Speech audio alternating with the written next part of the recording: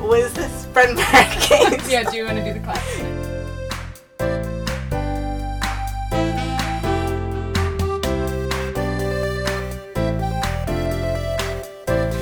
Bread and Barricades, lamest podcast. I'm Ewan Martin, your moderator. Yep, I am your moderator.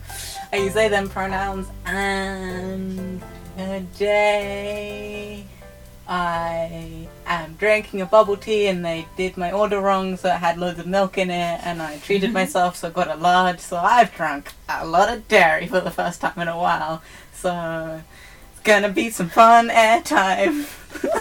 Today on why this episode is shorter than usual. Yeah, that's it. That's what it is. We're gonna be taking gas breaks every 15 seconds, guys. I am Grace. I use they them pronouns. I am your primary researcher and your deadline boy in deadline hell. Crunch time, crunch time. This is Stevie, she, her, your secondary researcher. And I successfully negotiated a higher wage for myself. Yeah! Yay! Woo! Fuck yeah. I mean, it was only Ow. 30p more than minimum wage, but still. Stevie! But one of those other jobs I picked up is £12.50 an hour.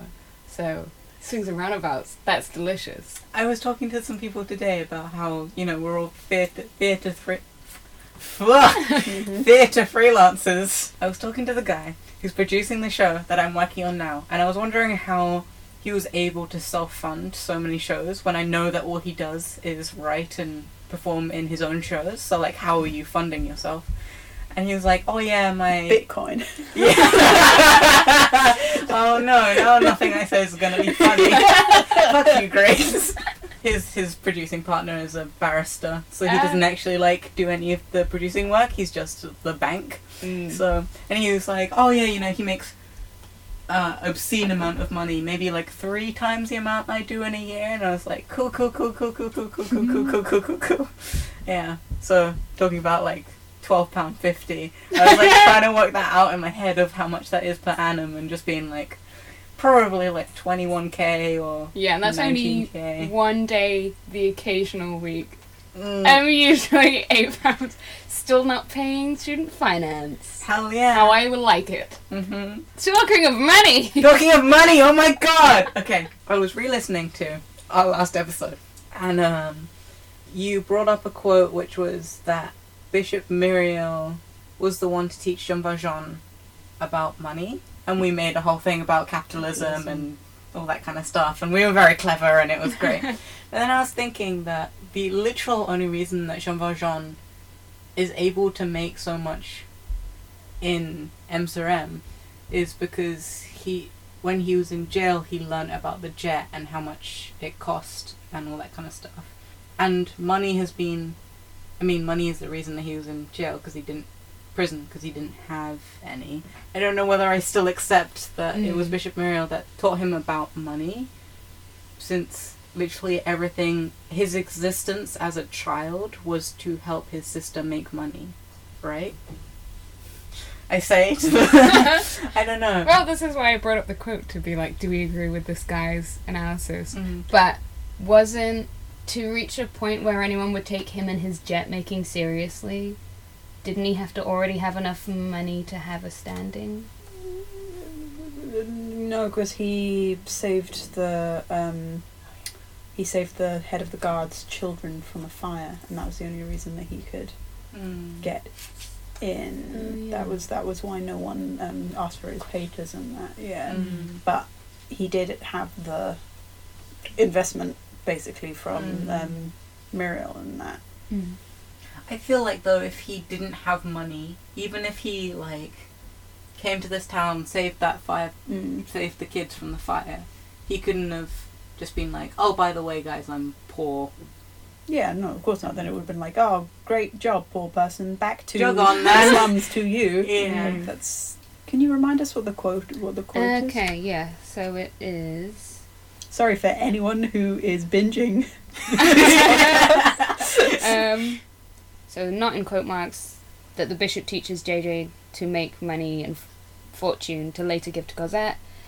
in quote marks, money is associated through Jean Valjean's rehabilitation process with bourgeois virtues and values.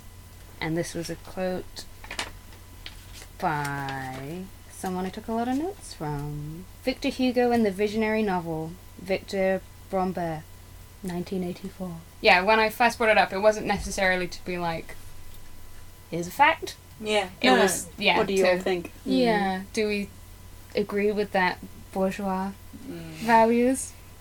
I don't think so. Because although we do see in the last chapter when it talks about Jean Valjean, the way he reads and the way that he spends a lot of his spare time educating himself, and that his speaking patterns change and his like his vocabulary changes and that sort of thing to sound more scare quotes cultured. So you can see the sort of bourgeois development there, I guess. But I don't know whether it's because of my own political leanings, but it always felt more like the bishop giving Jean Valjean the money, the silver, was a sort of a leveling, like a leveling of a playing field, an enablement. Because there's lots of points in the book so far which have been, anyone can become a criminal depending on what circumstances they're forced into. You know, the society makes criminals by not allowing them to live in a sustainable way.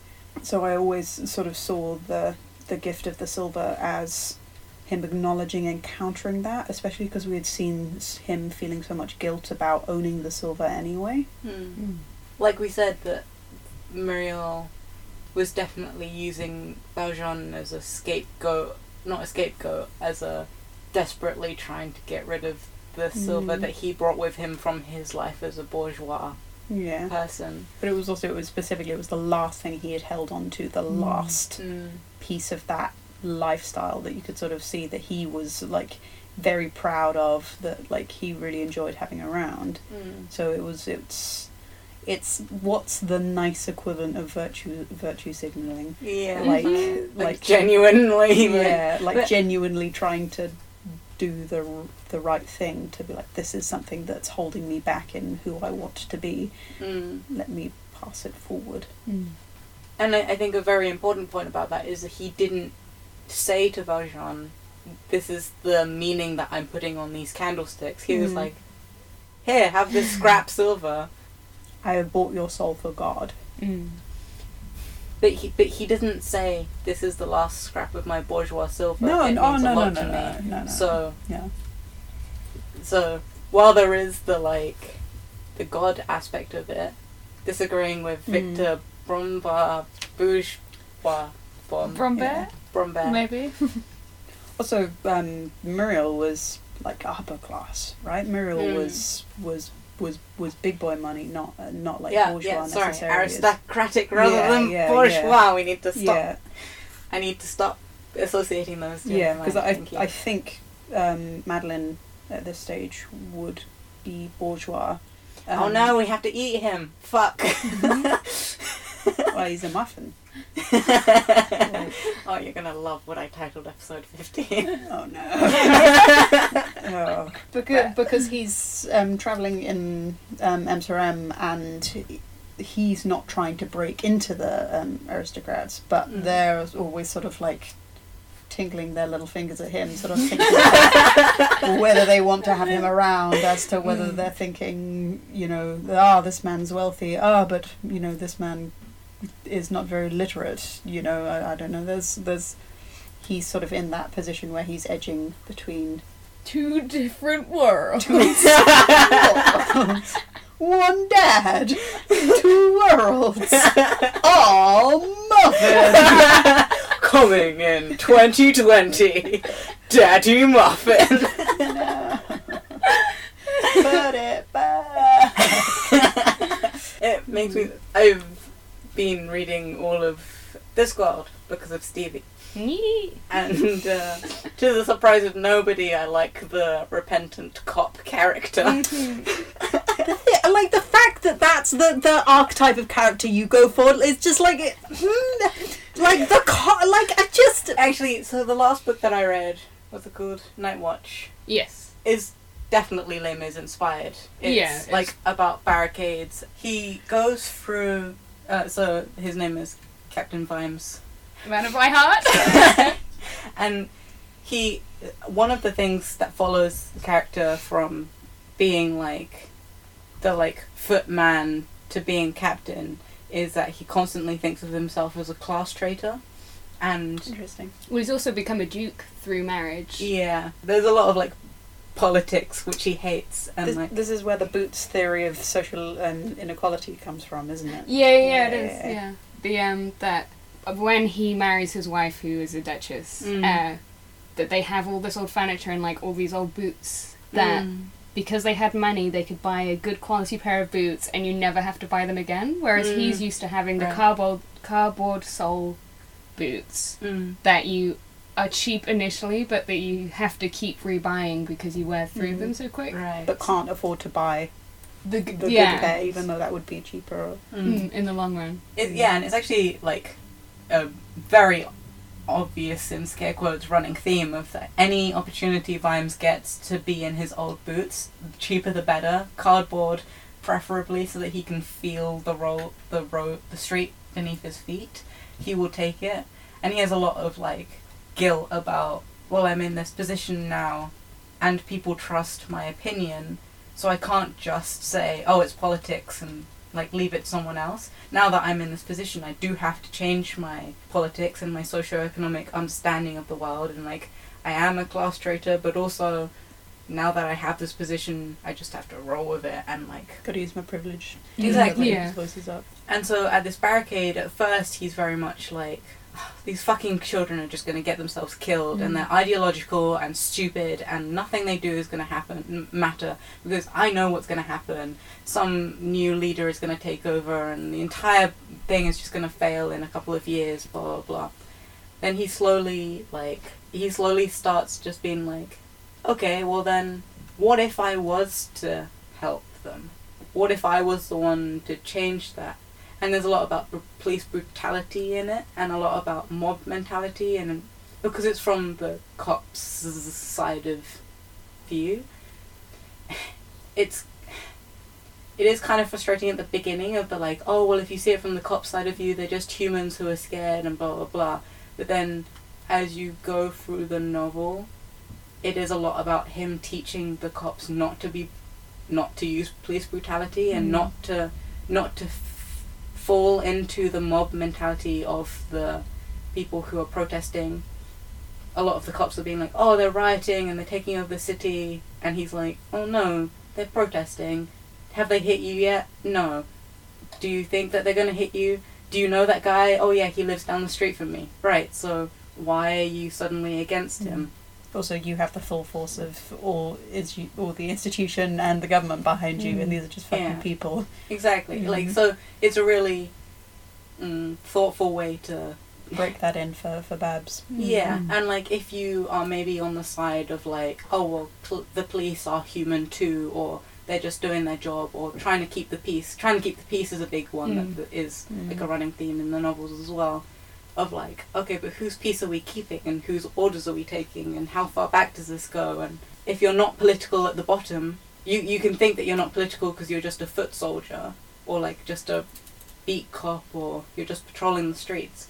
But that's like the most political place to be, because you're talking to the people, and what you say to the people is what they're going to believe you stand for, the entire force stands for, and all that kind of stuff. So it is really interesting. I don't know how I got onto this. I just like hearing you think so much about this world. Yeah, the huge theme of the people that the police are protecting, that they're like, well, everyone in the city is the people, we're meant to be protecting all of them, so how do we, even if right now they're angry with us, it's still our job to protect them, if that's from ourselves, from themselves, or... And yeah, it was the class thing, that's how you got onto it, sorry. Oh, class, yeah. So, bourgeois, Vimes being a class traitor, Jean Valjean, I don't think there aren't the words in this novel for him to think of himself as a class traitor, I don't think. But that's a really interesting thought process. I don't know. It could be a way to read it, because he does keep himself sort of in deliberately impoverished conditions for the entirety of his life. But I would say that comes more from the religious guilt than. Although things are more than one thing sometimes. Yeah. Like, it would be an interesting reading to do. Yeah. To stir the pot further. Always. If we were to agree that he takes on these bourgeois virtues and values through having the money, Victor Brombert goes on to argue that the evil poor, typified by Thénardier, are seen as more ferocious than the evil rich in this book. Again, not sure whether I agree. I mean, Thénardier is in for longer, but then Ptolemy's is pretty fucking mean. Yeah, but he's not disgusting in the same way. Yeah. He's not like, he's... Fuckboy rich. Yeah, I think it's more sort of resigned, the way that I think Hugo describes Ptolemy's. Like, it's the sort of like, this is just how rich people are. Like, this is... I don't know how to describe it. Although he is described as physically unattractive, which is quite a big thing for Hugo, in being like, these are people that you're not meant to like. He's an ugly bastard. He's an ugly bastard. Isn't he like a rake?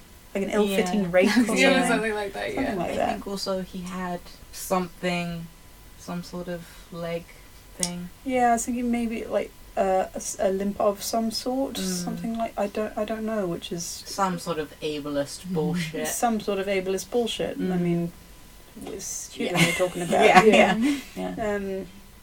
Talking of virtue signaling, you know. But yeah, I don't know. There's more. I think he's seen as less like actively malicious, like because there's I suppose they're different characters, but it's more of a sort of a blasé, negligent, lazy sort of cruelty, whereas even though it's still blasé, negligent, lazy sort of cruelty from Thénardier, it feels more targeted and vicious. Do you think that might be because we see more of it, and it's a child? Yes.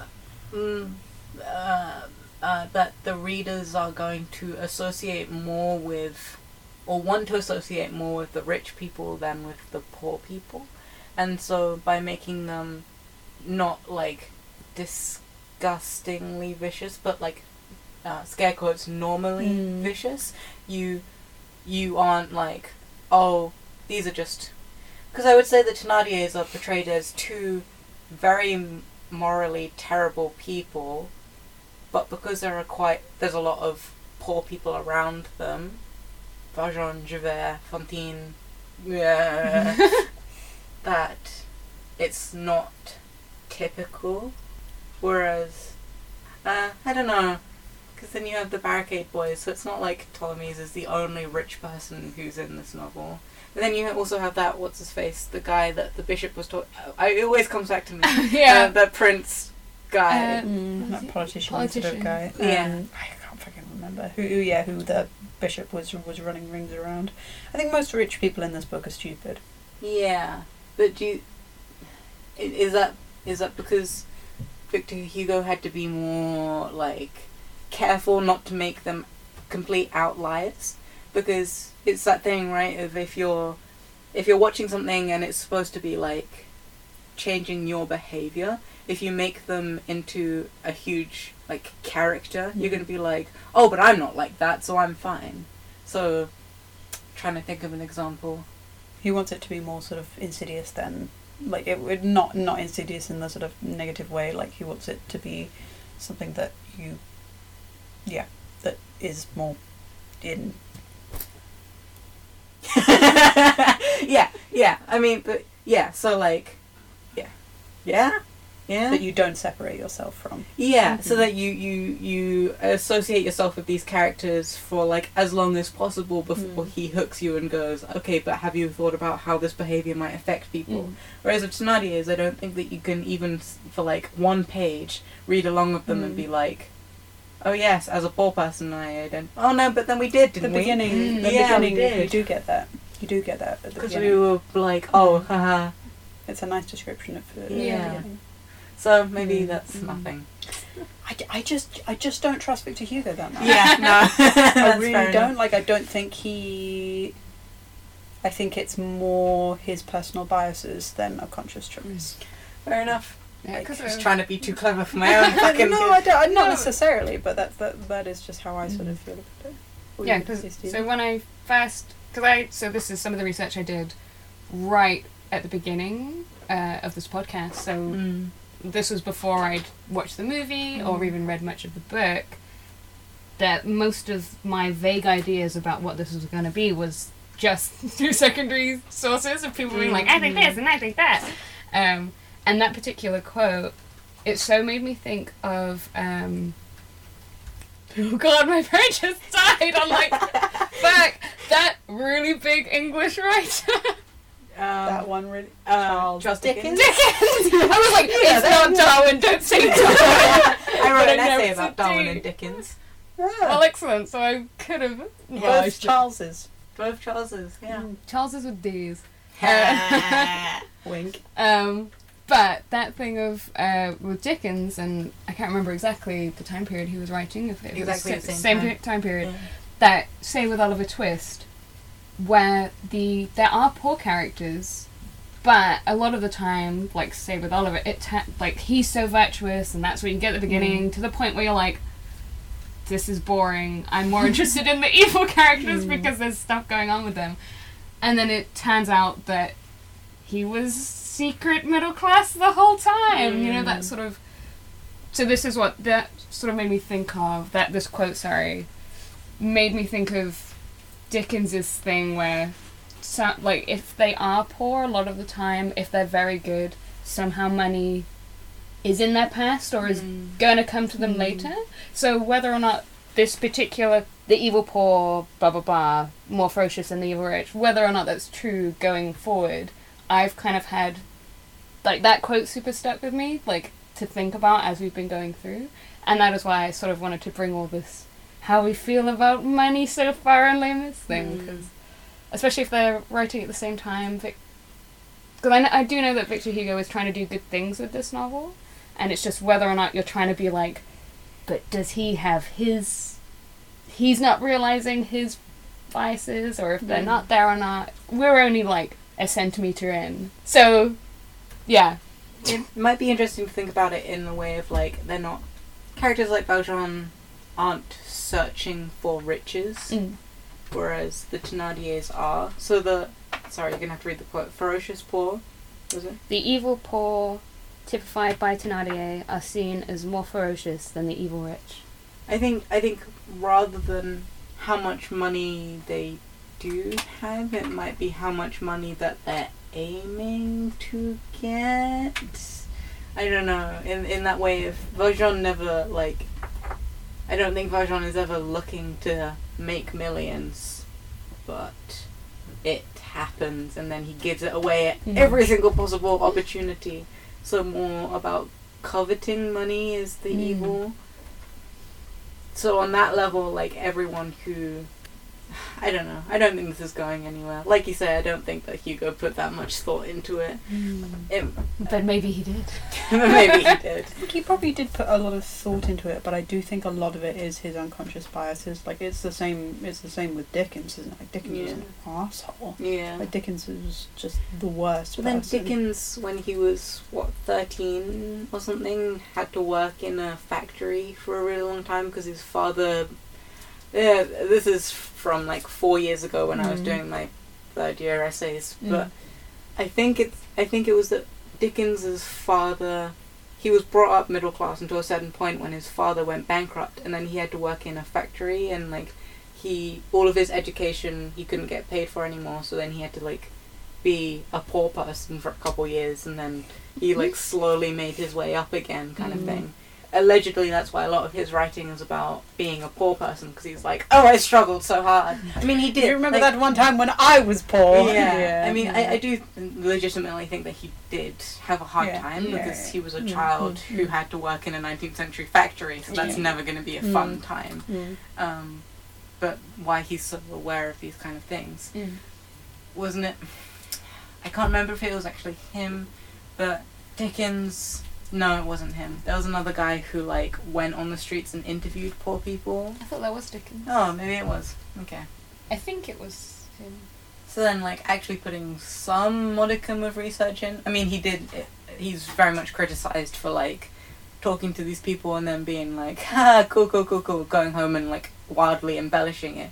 But, I mean, when you don't have Google and stuff, like, or even if you do have Google... It's a very important fact to go and talk to the people that you're writing about. Where was this coming from? Hugo, Dickens, poor people, money. Yeah. Well, class, money. Yeah. Their relationship. In this rambling essay that I've made us all write. This is kind of exactly... I just, wanted... That maybe we don't come to an answer, just... Musings on. Yeah, the various ways you could argue. Loads of questions. Very few answers. Ellen, this podcast. So, for anyone not in the room, which is most of you probably, the what happens when... Sorry, it took me like 3 seconds to... what happens usually is when there comes to a natural lull in the conversation, Stephen and Nemo sort of look at each other and then pause and look at me, and I go, oh, okay, so I'm pulling the book out now. Right, okay. So we find...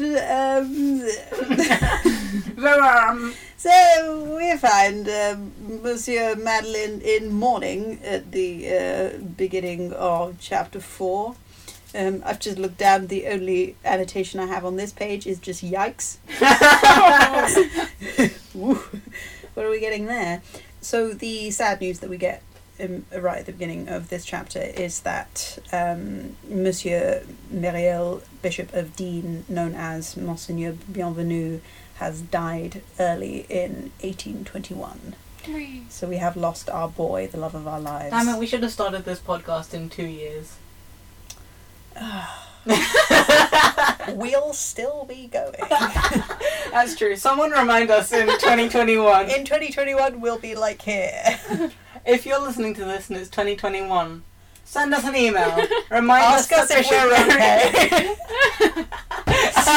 Oh yeah, take care of that first. But then afterwards, write a footnote. Remember, early in 2021, and we have to make a celebration of all things Miriam. We will be with Marius by then. But I'll still be thinking of Muriel. Oh, we can go back and think about Muriel as to when he's died. Oh yeah, that's that year, but later. Second centenary, is that how it works? What? It's 200 years later, so the centenary? Is that how long? Bicentennial? Yeah, that sounds... She said with enough confidence. Yeah! Yes, the bicentennial. Bicentennial? Oh my god, that's what the celebration is called. Somebody, 2021, if you're listening to this episode, you send us an email right now that says bicentennial. We'll see you at the celebration. Yeah, exactly. In my reading, he's Pan. Nice. Okay. Oh, this whole thing is just. I hate it. It's really. I can't believe I can't believe that the Victor Hugo dirtied his own character's memory with. So the bishop, for several years prior to his death, has been blind but contented in his blindness, having his sister by his side. There's lots warning just for right now. Lots and lots of ableism, lots and lots of misogyny. We're getting in it. You know, it's going to be great. There's just so many just wonderful things. Like We may remark in passing that to be blind and beloved may, in this world where nothing is perfect, be among the most strangely exquisite forms of happiness. Peak. Yeah, ooh, yes, even better. To have a wife, daughter, or sister continually at call, a devoted being who is there because we have need of her, and because she cannot live without us, to be able to measure her affection by the constancy of her presence and reflect, if she gives me all of this time, it is because I have all of her heart. Oh my god. It's just... Remember, guys, Muriel is a woman, and this is an ode to lesbianism, and... This is talking about his sister. Yes, I forgot about that. Scratch that. No incest on this podcast. None! Nothing! We get this sort of long extended metaphor about the woman in this situation being an angel. There's lots of things about, like, hearing the rustle of a dress as though it were the rustling of wings, feeling more powerful for our weakness, becoming in obscurity and through obscurity the star around which an angel gravitates. Like, there's so much to unpack there, which is just gross. It's like feeling more powerful for our weakness is being blind, becoming in obscurity, the obscurity is blindness, and through obscurity, which is also blindness. Like, it's just like, it's like, oh, there's so much just really gross stuff about, you know, the like, yes, and through your disability you just understand the world more. I'm kind of surprised that like, he hasn't got super hearing and like...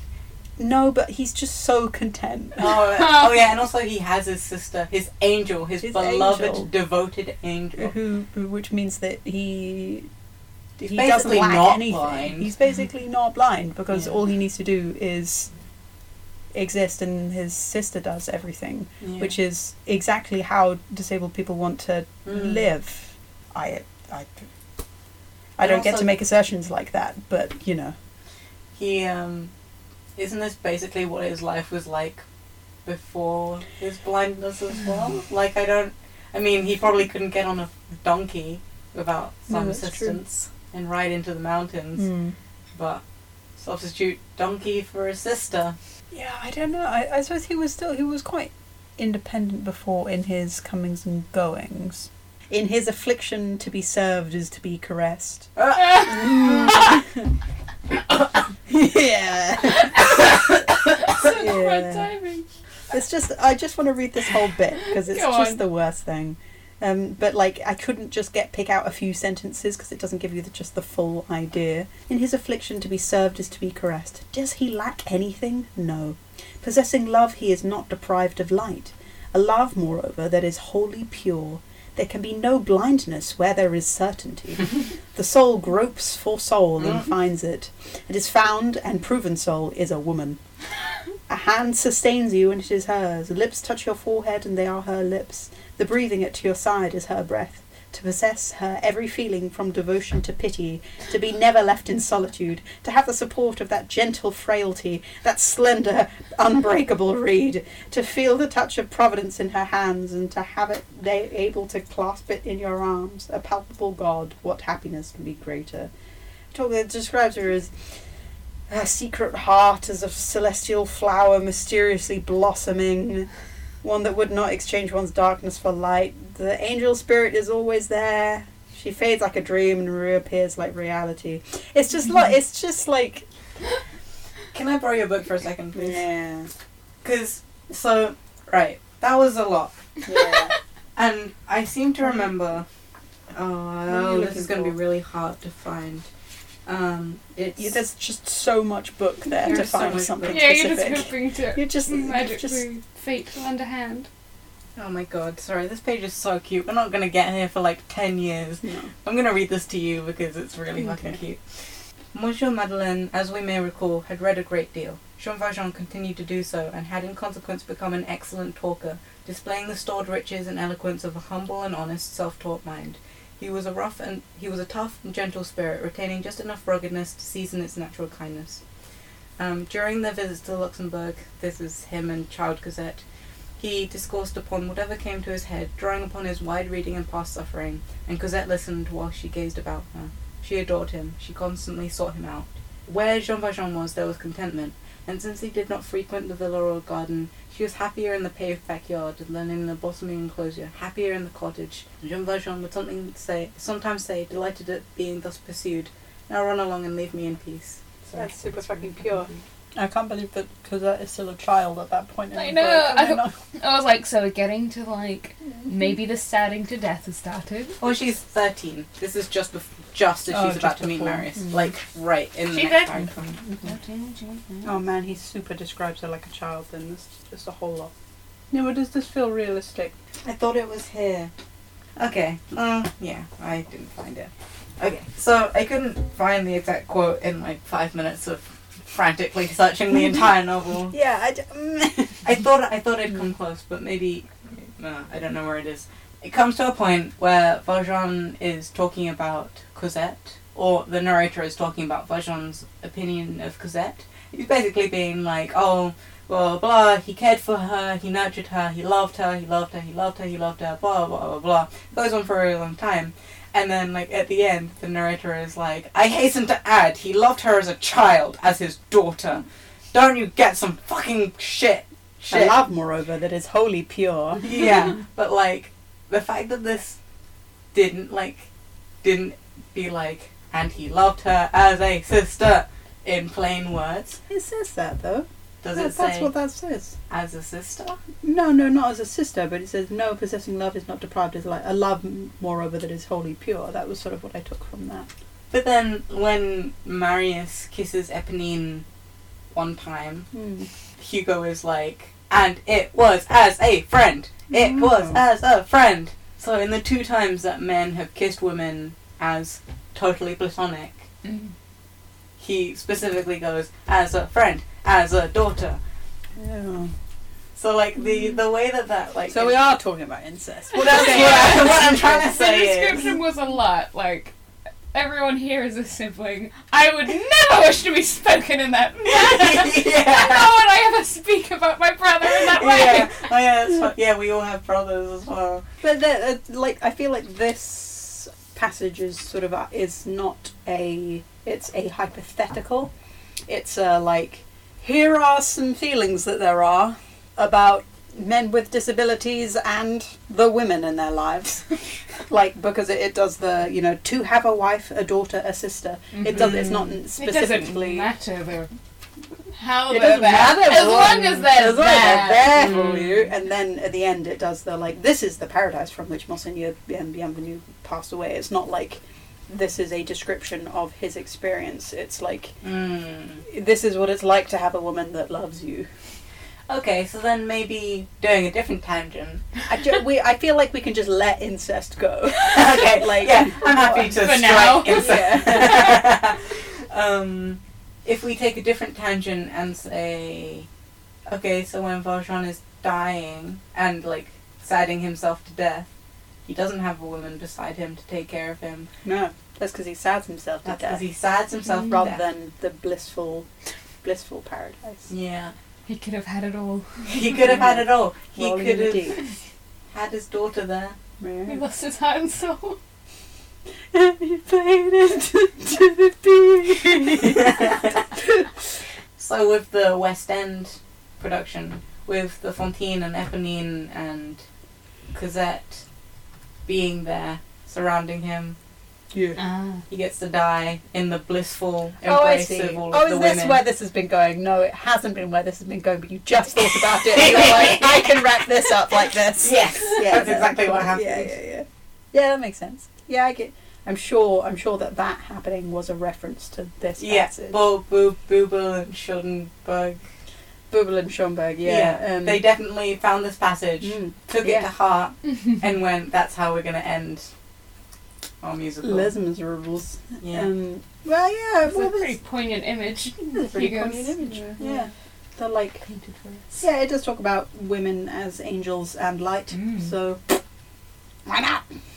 You know? Let's get us some women on the stage. You want to come on see? your stage? I offer you 2 women on the stage. Do you know what? Because you enjoyed that, I'll give you 3. And all of them, they're all going to be wearing white. You like that angelic enlightenedness, all wearing white. I'm gonna need at least 2 to be blind. One's a brunette, we chuck a brunette in for those folks, you know? Not everyone likes a blonde. I don't know where that accent We're went. doing New York, I you're tried. doing Cockney. I tried. You know what I like with accents. Yeah, no, it's valid. Just- It's valid. I went Same energy. Yeah, it was the same energy. Yeah, same I did energy. try over there. Here, see? Yes, yeah. I'm sure we're gonna get loads of people being like, New York? That wasn't fucking New That's York. just not We what don't that know what it sounds was. like. Back to these angelic Back women. to these angelic women. So he dies. His death was reported in the local paper, and the following day, Monsieur Muffin appears clad in black with a band of black crepe around his hat. And here is some interesting class-related bullshittery. The matter was much discussed because people interpreted him mourning the bishop as him being related to the bishop. Because why would he mourn the bishop if, he wasn't related to the bishop? So, for however many days, whatever, afterwards, lots of the aristocracy in the town are sort of a bit like, woo, about him. That's what it says in the book. That's what it says. It says, the rich people in the town, the aristocracy, are a bit woo about him. Can we remember where Dean is? Was it down there? We For did the a whole audience. Google Maps thing. Yeah. Yeah, I feel like it was down there. Because Because he walked there from Toulon. So. Yeah. Well, I guess 'Cause he it was walked Toulon to at the Toulon bottom. anyway. Dean in the middle, Yeah. Paris is at the top, Montreuil-sur-Mer is like just northwest of Paris. It's like, By the sea. yeah, it's by the sea, yeah, Mm. up there. So I guess it isn't that much of a leap. Like, why would you mourn the bishop of some place all the way fuck over there unless you were related to him? And Also- you know that he's really religious. So. Yeah. Yeah. Also, like, just mourning random bishops and things is quite like, just, I don't know how many people mourn bishops. Yeah. Is that a big thing? I don't know. I didn't Like- think a bishop was. I think bishop is fairly important. It's not like an archbishop. Not like an archbishop. No, it's fair. How many archbishops to a bishop do you get? How many priests do you get to a I bishop? don't know. I Yeah. don't know. My time watching The Exorcist didn't prepare for this. No. I know that there's one pope. Okay, yeah. I feel like I was on that level of knowledge too. Yeah, okay. So if someone said, oh, the other pope, it would have been like, Oh! oh, the other pope, sure, Right, okay. yeah. Yeah. The young pope for the people aged 16 to 25. They get that. The cool pope. Cool. Yeah. Yeah, the aristocracy of the town were disposed to abandon its attitude of aloofness since he appeared to be related to the bishop. JJ realises that people are thinking this and is like, he's made aware of his promotion because he gets more curtsies from the older ladies and more smiles from the younger ones. Ooh-wee. One evening, a sort of older woman, I love this, entitled by her ancient lineage to be inquisitive. I can't wait to be entitled by my ancient lineage. I don't think that's how it works. I don't No, think it's sorry, I don't think you have to. I don't think You're it's. I going to can't marry into... Yeah, Oh. it's not something that just. Oh, happens. I was taking it to mean she's Just so 'cause old she's so she can fucking do what old. she wants. Yeah. That's It- how I read that sentence. This not Stevie lady. No doubt, Monsieur le Maire. The late Bishop of Dean was your cousin? No, madame. But, said the lady, you are in mourning for him. He replied, that is because in my youth I was a lackey in his family. Oh. So that's what he has this opportunity to be accepted truly into the aristocracy and lets it go to reaffirm his not aristocracy. But then he is saying an outright lie. Yes. No, he's not saying he once did a great kindness to me. Yeah. He's saying I served in his family. Yeah. Does he But- see himself as serving Muriel and his quest for him to be a better man? Mm. Yeah, I mean, technically he was younger. I think he sees himself as owing Muriel. So is this his first lie? I think it's the first one we're given that he's like, because like you were saying with the fire and stuff, it was like by omission. Here, this one is he's literally going to this woman being like, oh no, when I was younger, I had a respectable job, not a high job, but a respectable job as a lackey for the family, and I worked my way up. Also, it's a bit silly because anyone who lived in Dean, anyone who knew the bishop, would know that he didn't. He didn't. Yeah. Like, it's his first lie. I was about to be like, your first lie and you fucked it. It's his first lie. He fucked it. Yeah. But it was his first lie. Yeah. Lying gets you nowhere, children. Lying gets you nowhere. Yeah. Take that forward. His fake CV, where he's just like, yeah. soon as someone makes that call to his reference, his referees, like, it's gonna be fucked. There was no lackey here. Monsieur Madeline, no, the Muffin Man did not live on not Daddy Muffin. Drury Lane. Ah, nice, good joke. It was also noted that whenever a vagrant boy appeared in the town looking for chimneys to sweep, the mayor sent for him, asked his name and gave him money. The word went round among the young Savoyards, and a great many of them came. Here is my house of chimney boys. I think this is a Petit Gavroche sort of situation. Definitely is. No one's got cleaner chimneys than old Daddy Muff.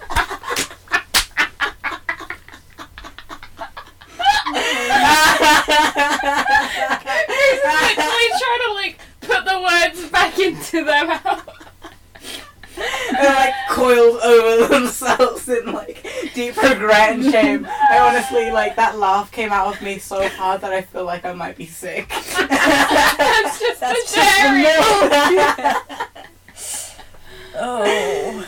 We do know that it's his guilt. It's for his. Petit Gervais. Normal brain, it's Petit Gervais. Did I say Petit Gavroche? You did. I might have did. Yeah. I might have did. They killed it like Hugo killed Muriel. There was a certain point where we were just like, this is just how we're going to say it. Muriel. Mirror. Anyway, this has been... I was wondering if we had any final thoughts, but... Any thoughts? Sad about the death of Muriel. We're all going to be wearing black crepe crowns. Yeah, again. Always. It lays up the guilt thing. Like, there's no way that he's going to find this boy, really. And he's obviously given many, many, many, many, many times more than he stole from Petit Gervais, but he cannot forgive himself for the guilt. And that's not something that he lets go of. Did he never go and visit Muriel? No, I don't think he did.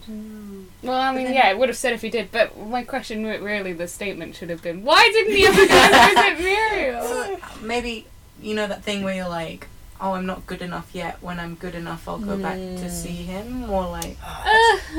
I completely get that, because I've been thinking about emailing my old counsellor for like 3 years. Same. That's the thing, isn't it? It's the like, I'll be like, here are all the achievements I've done, I'm doing great, and every time I'm like, not yet. One more achievement. Yeah. Well, this should teach us all a thing or two. Yeah. Message your own counsellor. Yeah. Oh, or talk to the person that you've been meaning to talk to. On the specific end, go and talk. Everyone should go and talk to their old counsellors. Yeah. On the less specific end, shoot off that email. Yeah, I don't know. I mean, I'm saying that and like I'm ignoring loads of people right now. So. No, it's gone. I'm sorry, I was going to say maybe you're someone's Muriel, and they're trying to message you. Cute! No! No, I'm not adding to your guilt about not replying. As long as you always reply to me. Of course I will. Muriel would have loved that text, Jean Valjean. This has been Brown Barricades, a Les Mis podcast, produced by me, Nima Martin, and Julian Yap. It was Captain's Collections podcast. If you have any comments, questions, or quibbles, you can email us at lesmispodcast, lesmispodcast@gmail.com. Send us a message on Tumblr at Bread and Barricades or on Twitter at lesmispodcast. If you like this show and you would like to help send Stevie to the library, you can donate on our Ko-fi, which is in the show notes. Our audio director is Jade, who you can find on her website, jdwasabi.com. We audio transcribe this show. We're very slow, but we are slowly making our way through. If you would like to volunteer any time, please let us know. You can volunteer to do 1 episode, 10 episodes, however many episodes that you would like to do. We're aware that it's a very hard task, but we would appreciate it a lot. Thanks! Amazing. Thanks for listening.